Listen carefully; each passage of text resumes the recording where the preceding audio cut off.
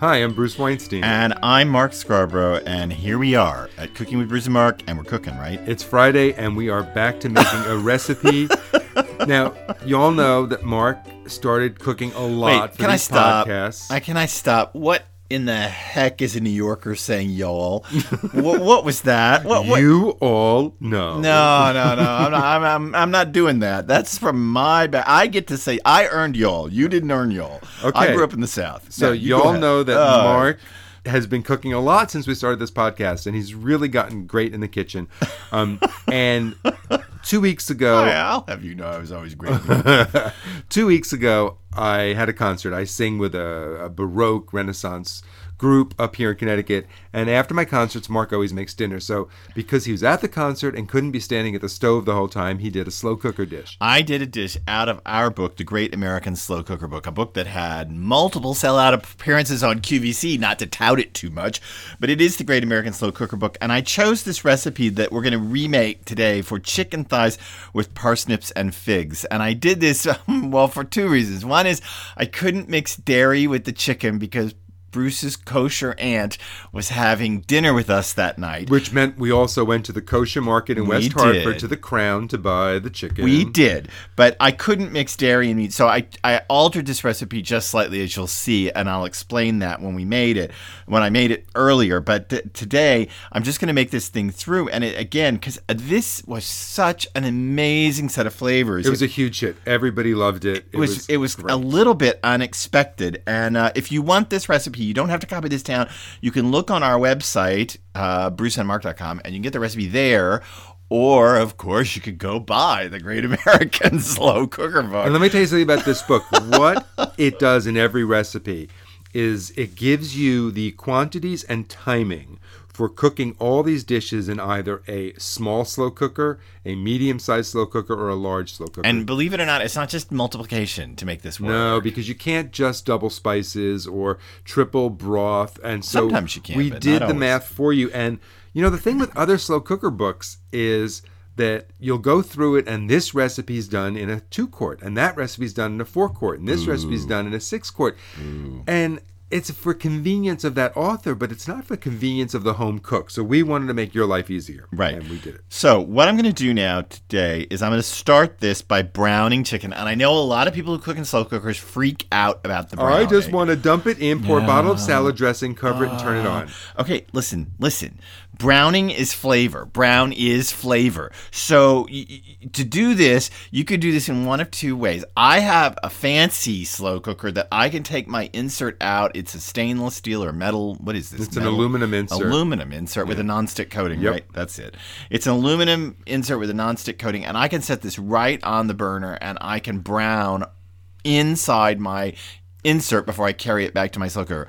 Otherwise, yes, get out a skillet and brown away. Have yourself a big time. Or take out your electric multi-cooker. Your Fagor multi-cooker. That's a pressure cooker and slow cooker. True. Or your Breville multi-cooker. Yep.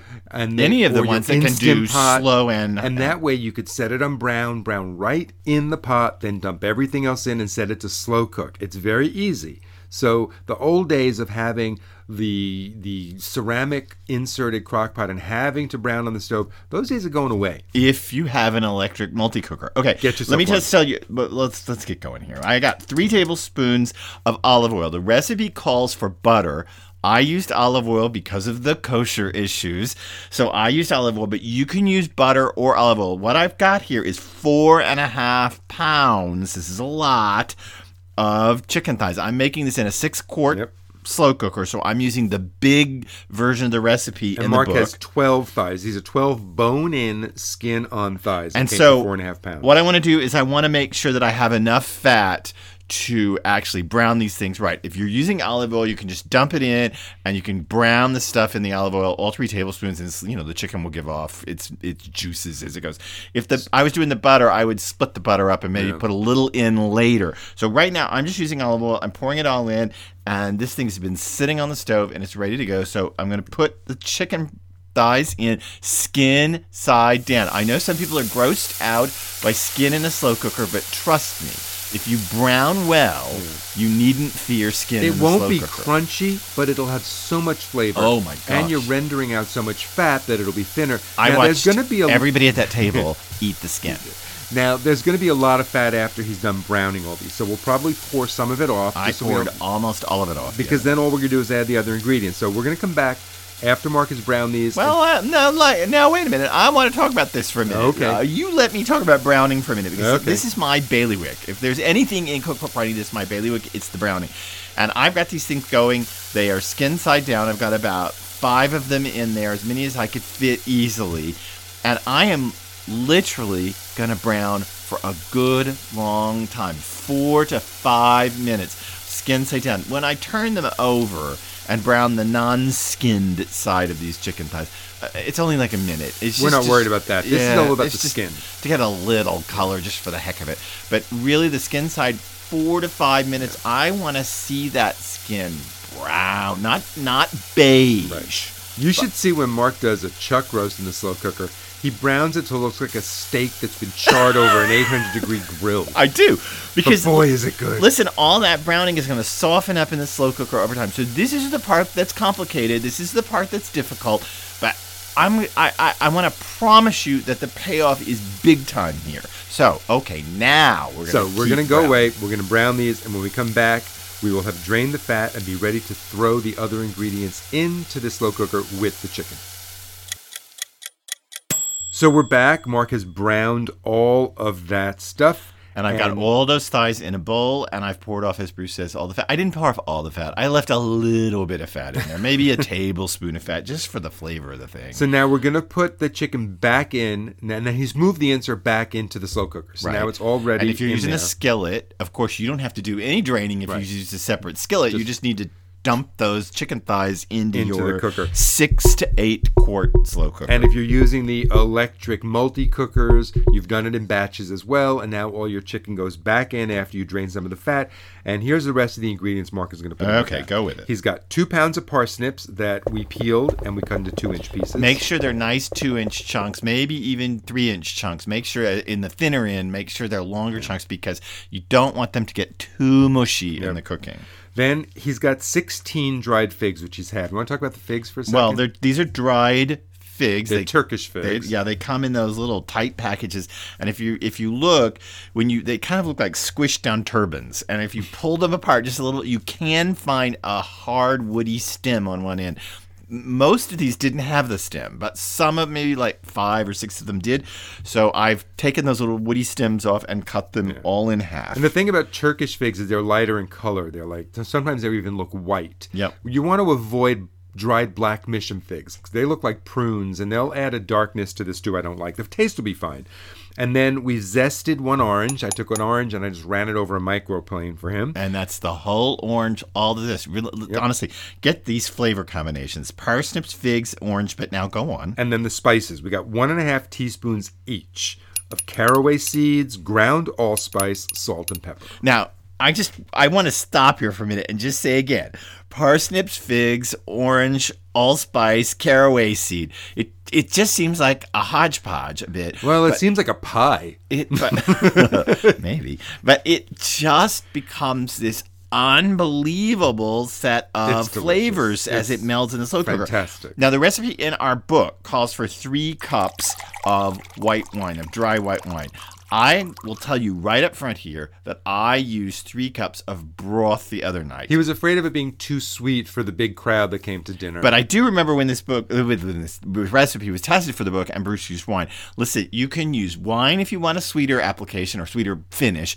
You can use broth for a more savory, or you could combo it up and you could use, say, a cup of wine and 2 cups of broth, or if you want sweeter, 2 cups of wine and 1 cup of broth. You can mix it up. I used all broth for my version because I'm a little adverse to sweet main courses. So I used all broth. All that's in there. We're going to put the lid back on. And you just, well, let me just say what I just did. You put all that in there and then you stir it up really good so that the parsnips and everything, so there's not a layer of spices sitting on top of the chicken. And then you just sprinkle all of this moisture on the top. And now we're going to set the machine to go 6 hours on low. 6 hours. And it's a long time. It seems is. like forever, but it's a slow cooker. And But we're gonna have it for dinner later, and we will come back and taste it so you can hear how delicious it is. So it's done. I opened the lid, and the aromas that came into the kitchen are getting amazing. it on my plate right So now. I am just getting a little piece of this. Oh, I need some. I know we're working off one plate here. We got one plate in front of a slow cooker. It is so savory. Hot. Hot. Wow. No, It's savory. All that I'm fine. dried fruit and spices, and You have an ice cube? It's hot.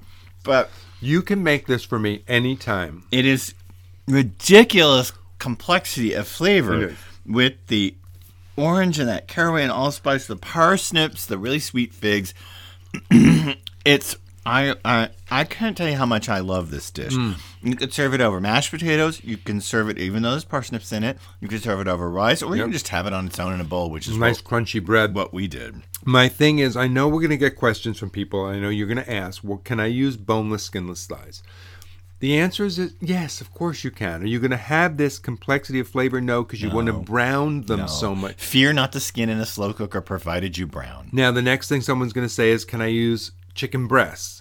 And the answer to that is to, of course, yes, and get them with the skin on and brown it. But you're not going to have this level of flavor either. It's also going to get shardy. It's going to dry out. You need the moistness of the dark meat. Look, just get on the cross trainer another 10 minutes. Don't fear the skin. It's delicious. It's savory. It's satisfying. You know, research says they say that if you have more satisfying meals, overall you tend to eat less.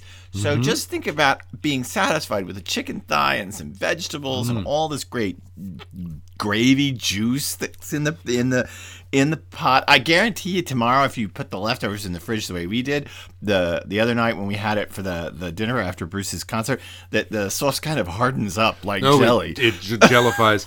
And then I actually reheated it on a regular pot on the stove, and I let it simmer away uncovered for about 20 minutes, and it reduced the sauce even more. And boy, you end up with amazing leftovers. It's kind of this crazy dish. And again, if you want this recipe, check out our website or the book, whatever. What were you going to say? You don't need to use kosher chicken. No. It'll work just fine. Of course not. You can use any chicken. You can use butter if you want. But let me tell you, if you do use kosher chicken, oh man, kosher chicken is so salty, delicious. It's amazing. It is so salty, delicious, and slow cookers do eat salt. Yeah. So it adds up to better flavor. But listen, don't worry about the kosher if it's not part of your dietary needs or requirements, and you can use the regular stuff. And this is just an amazing recipe. To hear us cook through more recipes, listen in to Cooking with Bruce and Mark every Friday. And to hear us knock down culinary myths one after the other, we're up to number 5 billion at this point. Check out the short episodes of this podcast, Bruce and Mark, and file back through the list. When you find us on Stitcher or iHeartRadio or iTunes, you'll see lots of myths there that you can listen Going to. all the way back to lemon ice cream for our very first one, you could find the best chocolate chip cookies you've ever had, or this amazing chicken dish.